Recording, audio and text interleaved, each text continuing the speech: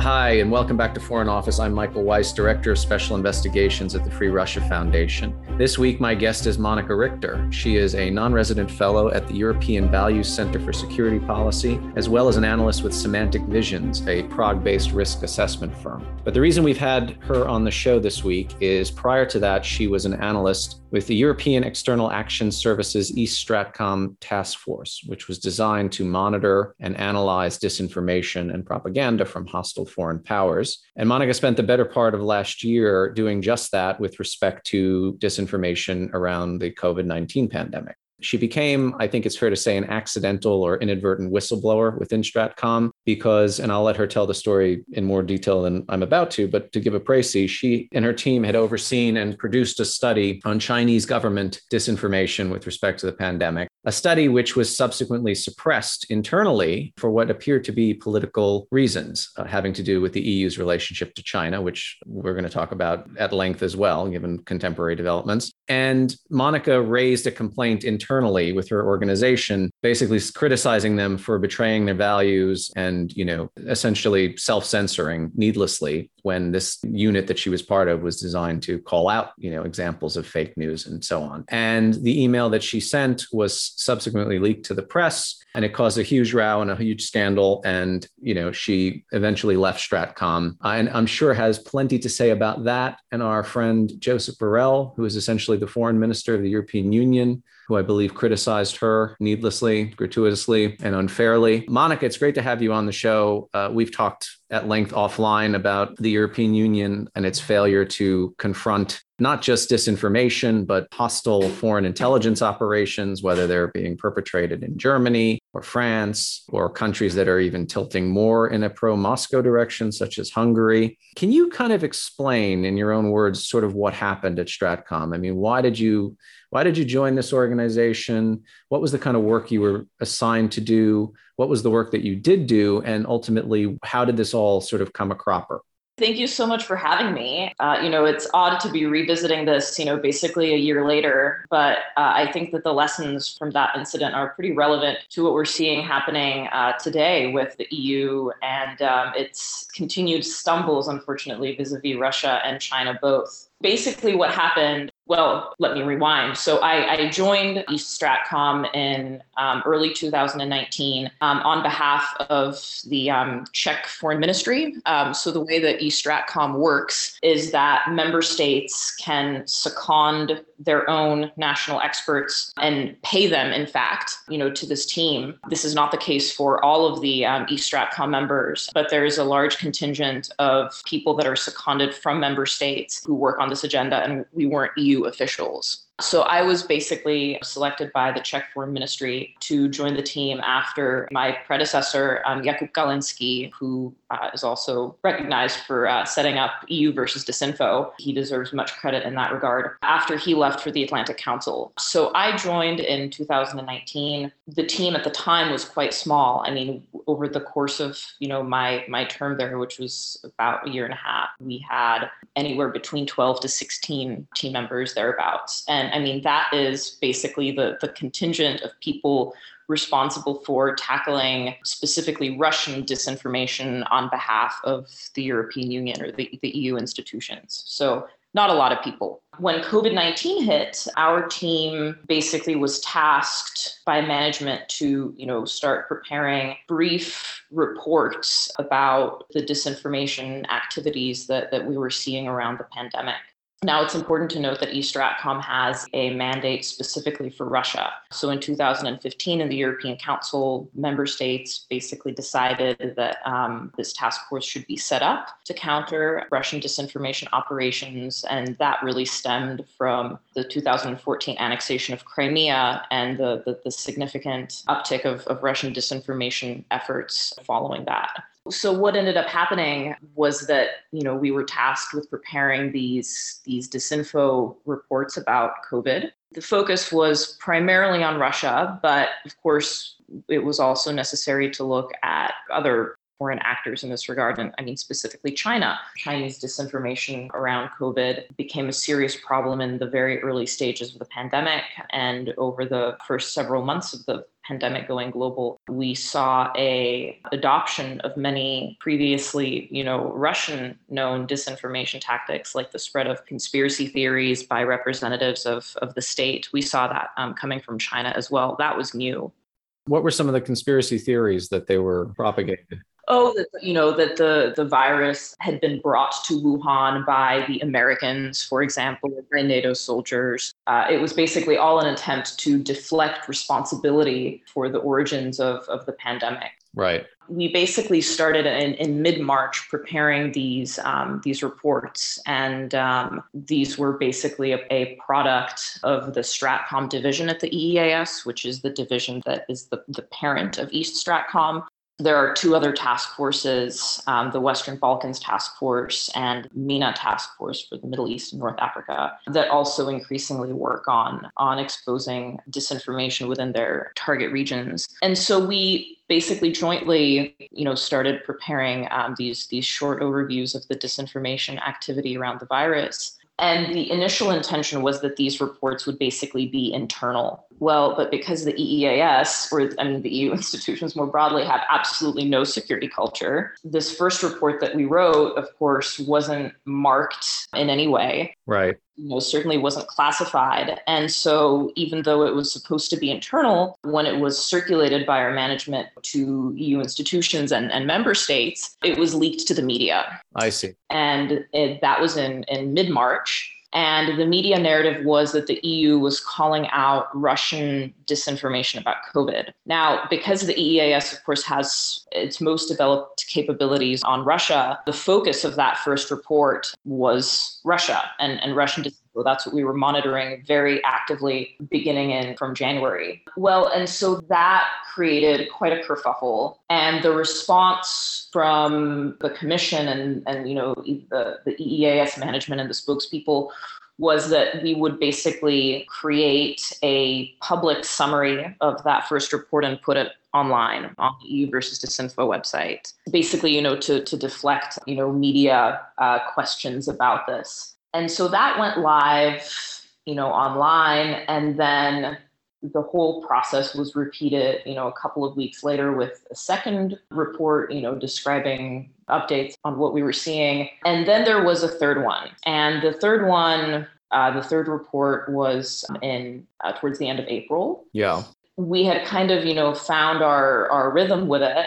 And it was the production of the report was managed by a colleague within the Stratcom division. Multiple people contributed to it, and it was a more comprehensive overview of what we were seeing from other actors. And the part on China was developed. So we had already prepared a public summary of this report as well, that was ready to go live. And the internal version, which was, again, not marked in any way, but it had been circulated, to member states, as well as, others within the EU institutions. So we're talking like circulation of hundreds of people, right? That ended up being leaked, and Politico, Brussels Playbook, covered it and said that people should keep an eye out for the public summary that would be out, within a day or two on the website, as the previous ones had been. Right. And we got really the day before we were supposed to, hit publish on this public summary that had already, been approved by management, cleared.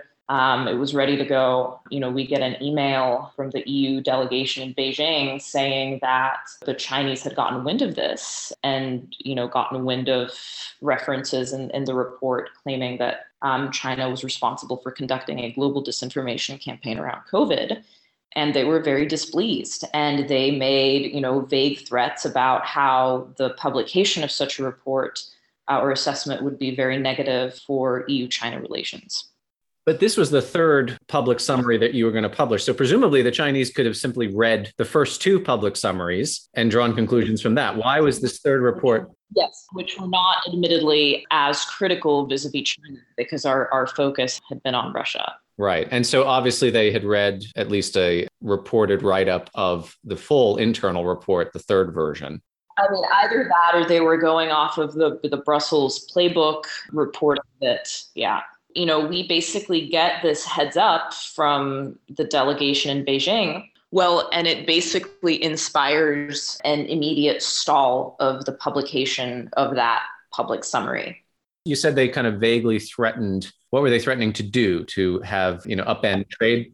Yeah, it was not explicit. That's the thing. And this is exactly, where, this is what the CCP does, frankly. They don't need to make explicit threats, right? They just make noise, voice their displeasure, make some vague, ominous threats. And it's enough for the Europeans to, run backward with their tail between their legs. It's ridiculous. So, what was on the table at that point, right? It was the Leipzig summit, which ended up being postponed. The Germans were, very invested in seeing that happen during the German EU presidency. And then there was, of course, also the question mark at that point about the CAI, if that was going to happen or not. There was a lot on the table in that regard that the Chinese explicitly have to say, these are the things that are on the table if you guys, publish this. No, they didn't make such an explicit threat. But it was clear enough to the EU. Yeah, it was part of what makes that sort of thing so effective is that you don't really know what they're willing to do, right? We basically got a write-up from the delegation in Beijing. So, of course, we were working on the basis of limited information as well. We didn't really know the full extent of the exchange, or maybe other people, higher up did, but we at the working or analytical level, we did not. The report gets stalled, and that decision came basically from, middle management all the way up to Borrell's cabinet. I had sort of sent an initial email almost laughing off this, message from the Chinese and saying that, I hope it will have no effect on our, decision to publish as planned. And I didn't get a response to that. And the email you sent was to members of your own team or to? Oh, yeah. And basically, there was a thread going around, that had, I don't know, a bunch of us, both at the analytical level as well as, our management going fairly high up. I actually think that there were people even from Borrell's cabinet that were on this thread. It was a pretty big group. I never had problems voicing my strong opinions about these. Yeah, I've seen your Twitter feed. I can attest. Yeah. So this was not out of character, right? Right. I had a reputation for advocating for stronger responses in general, and just simply, not tolerating or appeasing autocratic bullying. So anyway, that first email, went unaddressed. Well, and then I think that what followed was basically an email from Borrell's cabinet saying that we should basically edit the report, the public summary, mind you. The internal one had gone out, right? That was in its final form. That could not be retracted. But edit the public summary before publishing it to say that, or to not focus on two primary actors, i.e. Russia and China. There were references, to disinformation coming from other sources, I think, including, the Americans. And so it was basically, we shouldn't focus on two actors. We should have a more generic, actor-agnostic overview. Spread the blame around. Well, at that point, I basically sent an email to, again, continuing on this thread to everyone, including Borrell's cabinet, basically saying that I think that this is categorically, the wrong decision, that it amounts to appeasing the Chinese Communist Party. And I implored my higher ups basically to rethink their decision. That was the purpose of the email. At that point, we hadn't done anything. Oh, and the other thing that really bothered me, that really set me off, was that because the public report had been delayed, questions started coming from journalists. Where is the public report? Right. And the response from the institution was no public report was planned. And we got a line to take from our higher ups, basically, saying if we, i.e. the analysts, if we personally got any messages or requests from journalists or anyone about where the report was, we were supposed to say that no public report was planned. So we were basically instructed to lie. Wow. if you were going to release a public summary of an internal report and that summary was at odds or even contradicted the findings of that report, that itself becomes a media scandal potentially, right? Yeah, exactly. And in fact, that was precisely what I warned in my email, right? I said, look, we know that someone in the media already has the internal version. If we come out with something that is dramatically different from that original, then we are going to look like complete idiots. Right. It's going to be terrible. And that, was not really taken into consideration well. And, the email that I subsequently got back to that was, we don't want to discuss this in writing, let's have a call.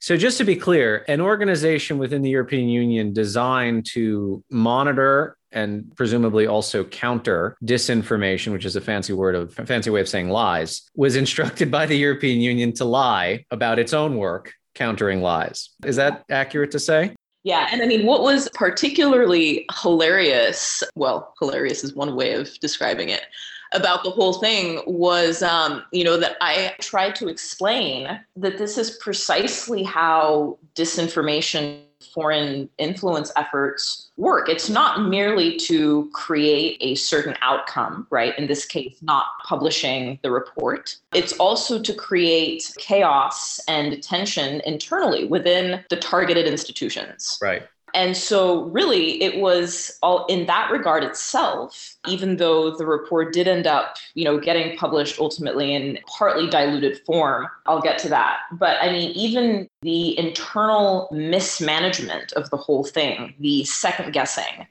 all of that was a victory for the Chinese. The fact that it happened so publicly, that there was so much leaking, that all of this happened in the public eye, that it was an embarrassment for the EEAS. This was all a disinformation success. Right. And tell me, how the hell does an institution that has a task force for disinformation operative basically since the end of 2015, beginning of 2016, that has supposedly been fighting this threat for so long, how does it get caught in such a trap? Yeah. It was laughable. It was pathetic. So at what point does your email come to light? So this was the original email you wrote saying this is categorically the wrong thing to do, or did you write another email on top of that? No.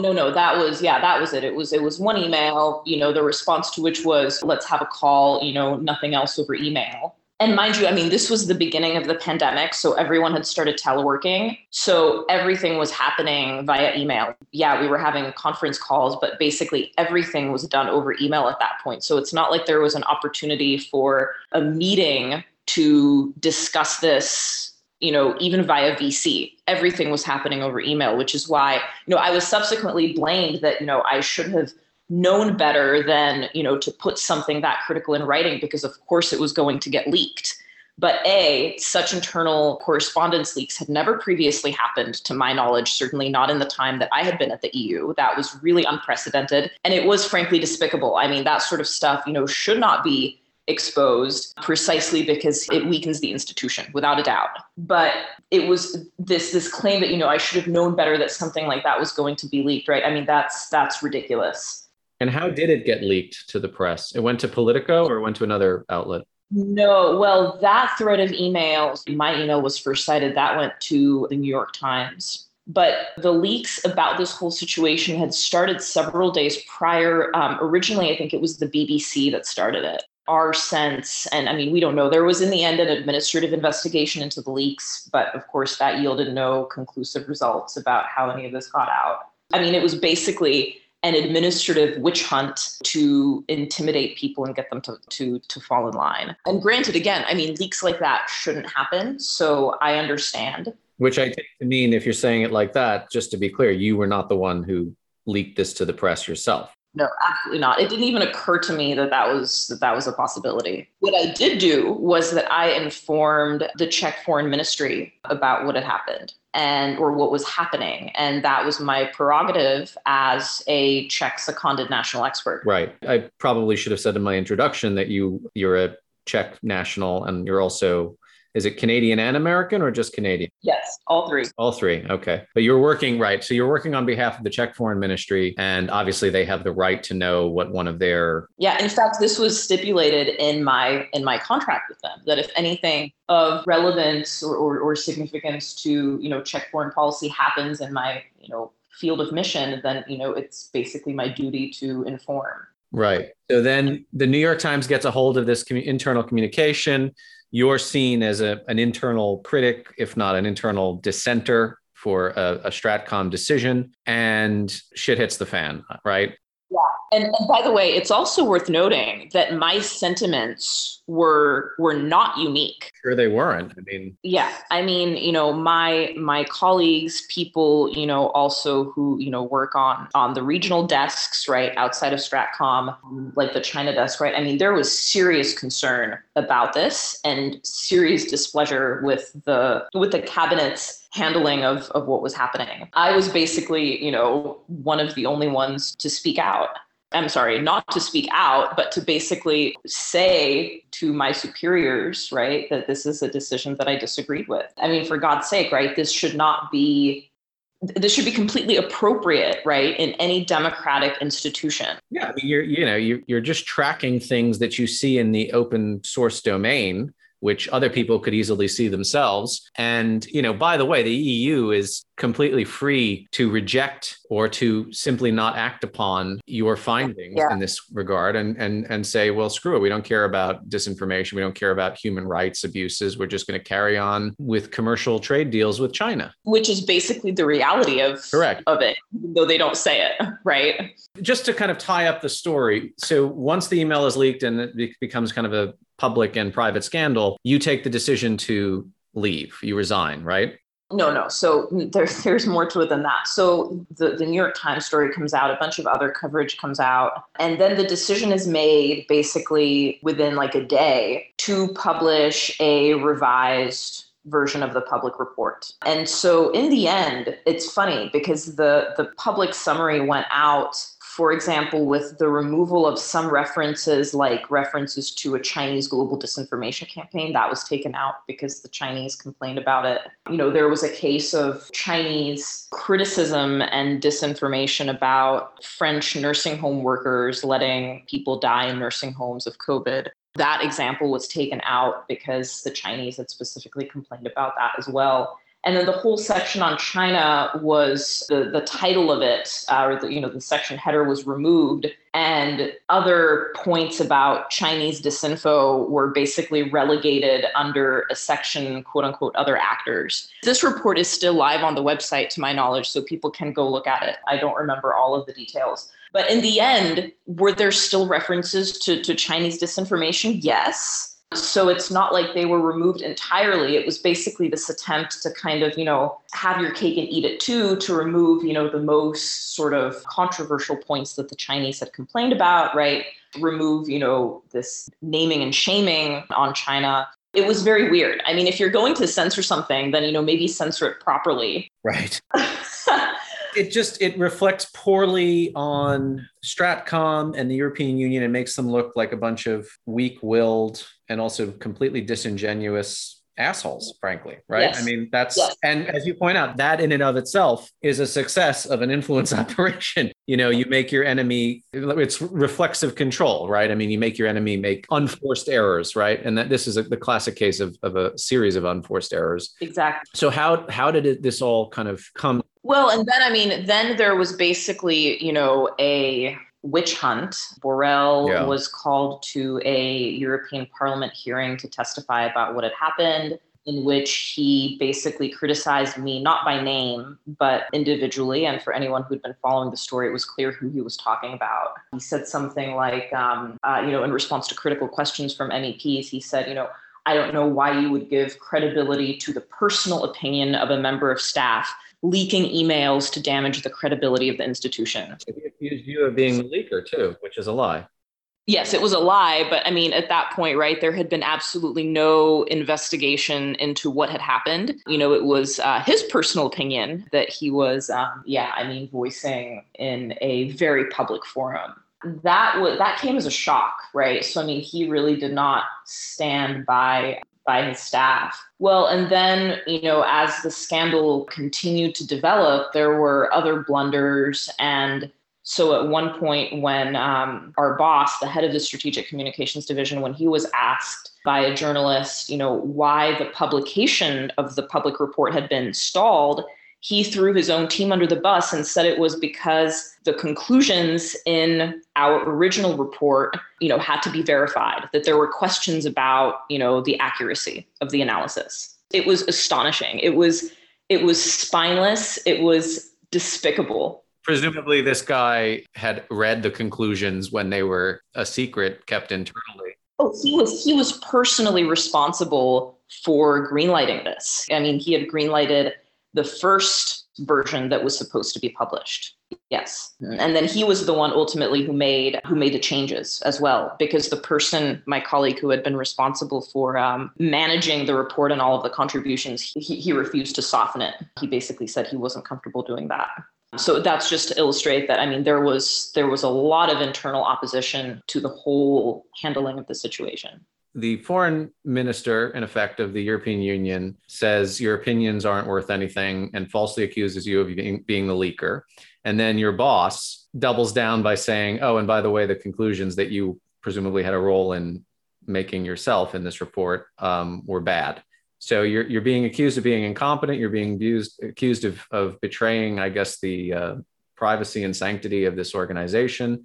So it's not just being thrown under the bus. I mean, you're being vilified by your own employer. Yeah. What was really awful was then the attempted crackdown, that inspired against eStratCom. And in fact, the EEAS has long had an issue with national experts who are seconded from member states because their loyalties are quote unquote split, right, towards the member states, and they're seconding institutions at home and the EEAS. But of course, the reality is, as much as the EEAS would like to have, autonomy and likes to show it, like, when Borrell insisted, despite everyone else's opposition, to go to Moscow, they insist on having, autonomy, but really the institution exists to serve the interests of member states, right? I mean, that's how European foreign policy works. So it was just ridiculous. Well, and then the kicker was, and, I don't want to get into the details on this, but I mean, there was a very nasty attempt by the EEAS to intimidate the Czech government,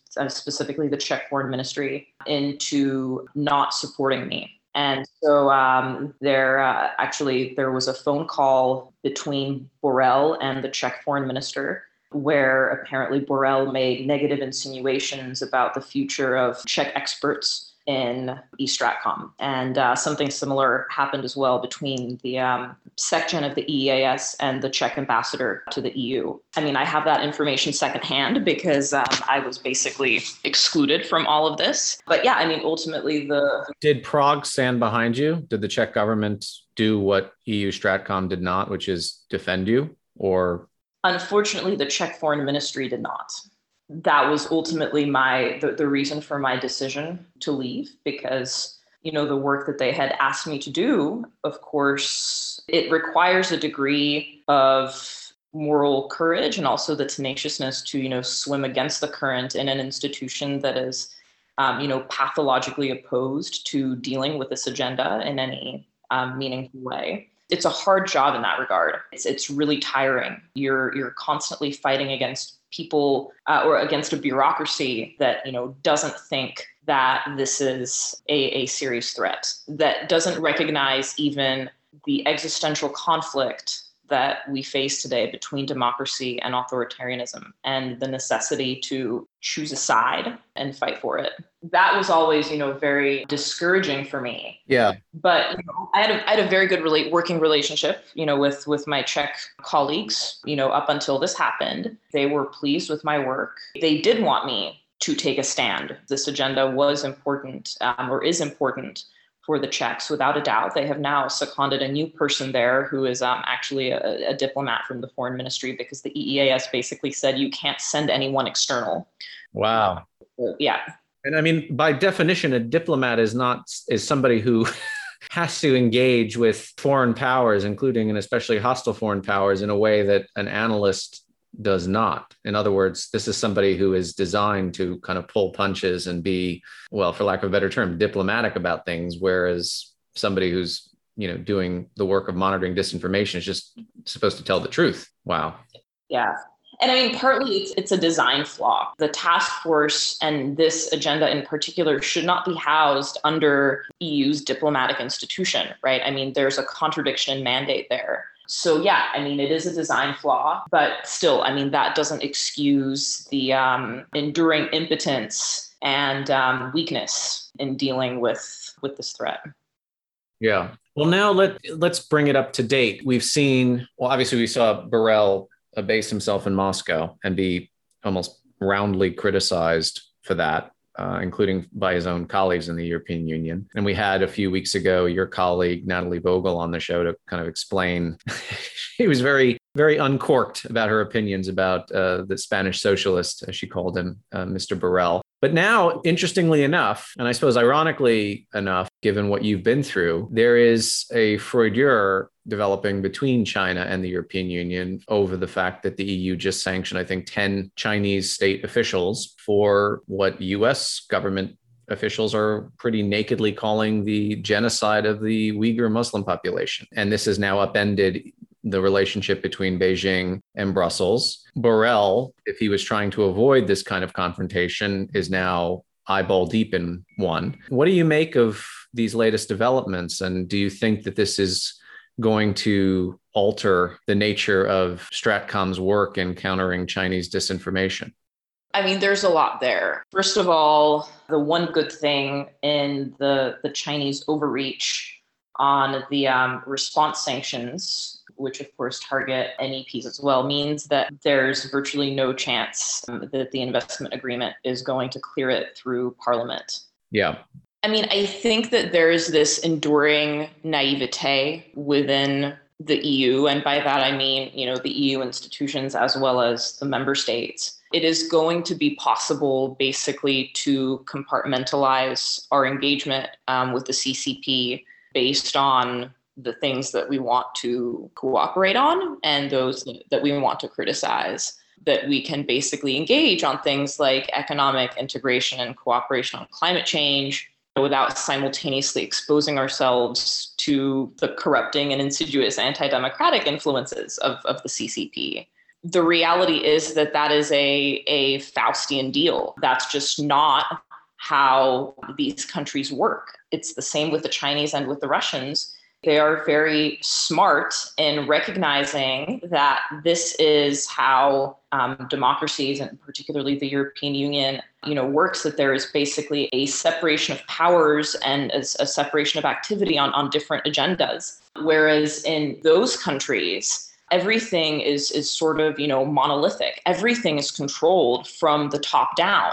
You don't do economic integration and climate change, for example, separately, right? I mean, those are all sides of the same coin, and they're all used in a synchronized manner to achieve foreign policy goals.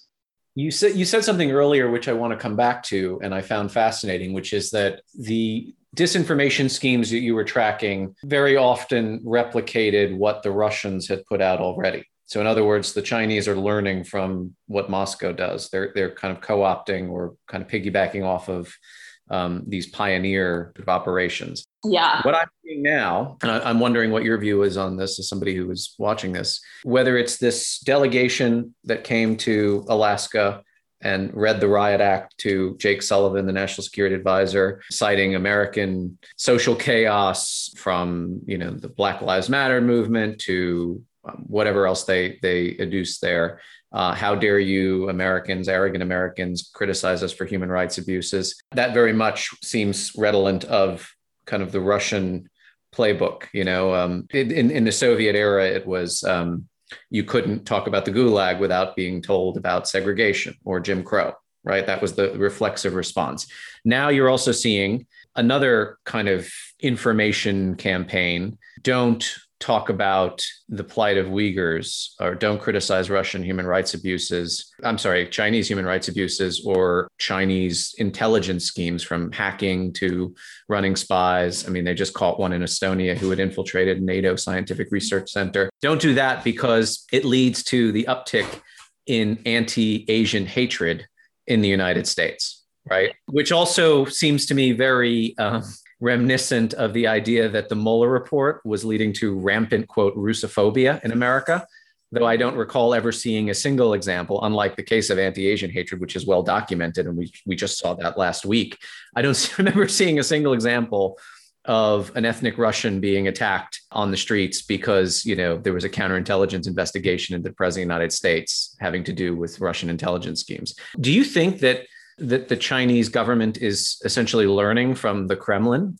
Yeah, for sure. I mean, certainly in context, of the bravado of their disinformation. Yeah. In context of the COVID pandemic. I mean, I would really describe that, what we've seen is authoritarian learning in real time. It's a matter of, regime survival. This has been documented before. Authoritarian regimes learn from each other to enhance their survival skills and to basically push back against international liberal democratic norms with the goal of basically making the world, safer for their corruption and excesses. I think that's definitely something that we saw from the Chinese learning from the Russians. Right. And the one thing that stood out to me, in fact, many things stood out to me in the ODNI report, which came out last week. But the conclusion of the American intelligence community was that the Chinese government, Chinese intelligence did not attempt to interfere in the 2020 US presidential election. Everyone else did. Russia did, of course. And in fact, we had Thomas Ritt on the show last week who said that if anything, they expanded the scope of their interference mechanisms. Venezuela, Cuba, Iran, Hezbollah, everybody but the Chinese, because the Chinese had reckoned they didn't want to rock the boat, right? They didn't want to however way the election went, they wanted to have normal relations with Washington. Now I wonder, as there's this increased tension and an escalation, certainly in rhetoric, and now indeed in economic punishment through sanctions, if in 2024 that might change. We might see whether Chinese military intelligence or foreign intelligence getting screwy with troll factories or even running like a human intelligence operation to try and sway an American election. I don't know. I know that's kind of outside your remit, but I'm just curious to know what you think in terms of how they might, because as you point out, they both kind of parrot other authoritarian regimes and they're very adaptive to changes in the culture. Yeah, no, I mean, I definitely think that it's possible. And, I'm not a China expert per se, so that is not a question that is best directed to me. But, I certainly think that especially as they see the Biden administration not softening the tone vis-a-vis China, that is going to create, increasing frustration and the possibility for further disruption. I have to say that I personally am very gratified by how steadily the Biden administration appears to be holding the line on China. I think that policy continuity is really remarkable. It's remarkable bipartisanship, right? And I mean, in the domestic context of U.S. politics, right, where policymaking on virtually every issue is hamstrung by reflexive partisanship. I think that consensual approach is really nothing short of extraordinary. So yeah, I think that, it appears that there really is sufficient political will in Washington to get things done on China. And it remains to be seen how the CCP is going to respond to that. Yeah, well, it also doesn't strike me as coincidental that the European Union seems to be getting a little more proactive as a result, or, certainly in tandem with the new administration that seems to at least pay lip service to human rights atrocities and what needs to be done about them. So who knows, maybe one day you'll get a written apology from Joseph Borrell. That's highly unlikely. Well, no, I mean, this has been both intriguing, but also incredibly depressing to hear because, again, we look to our European allies to kind of stand, not just with the United States, but stand on the principles of democracy, transparency, and frankly, just a basic regard for the truth that can't be swayed or cowed by commercial interests, which unfortunately they have been. Well, listen, it was great to have you on, and I hope our listeners have a better sense of kind of the internal rot at the heart of so many government bureaucracies in the West. The great thing here is like this wasn't some kind of elaborate campaign. It was just essentially kind of mild intimidation. And then your colleagues essentially did the rest of the work for the Chinese Communist Party just by behaving so cowardly. Well, the work I've been doing, but also I think on this show, is that it's not that the other side, the opposition, is so powerful and sophisticated, it's that we're so pathetic most of the time. That's the greatest asset that they've got. Yeah, that's absolutely right. And my experience with the EU has really left me profoundly concerned about Europe's ability to adapt to the shifting geopolitical landscape of the 21st century. And just to, repeat what I said right before, that means facing up to the defining and really existential conflict of our time, which is between democracy and authoritarianism. And that's really not fear-mongering or simplistic binary thinking about good and bad. It's really a deliberate and considered reading of the unprecedented security challenges that face the global community of liberal democratic states and the very states at play. Well, I'm glad you told this story. I'm glad you're continuing in the work that you're doing, albeit for private enterprise now, not for government, although that's probably better. And I hope to have you back on to discuss whatever other disinformation operations you manage to expose in future. Thank you so much. It was great. You've been listening to Foreign Office. I'm Michael Weiss. Thanks a lot.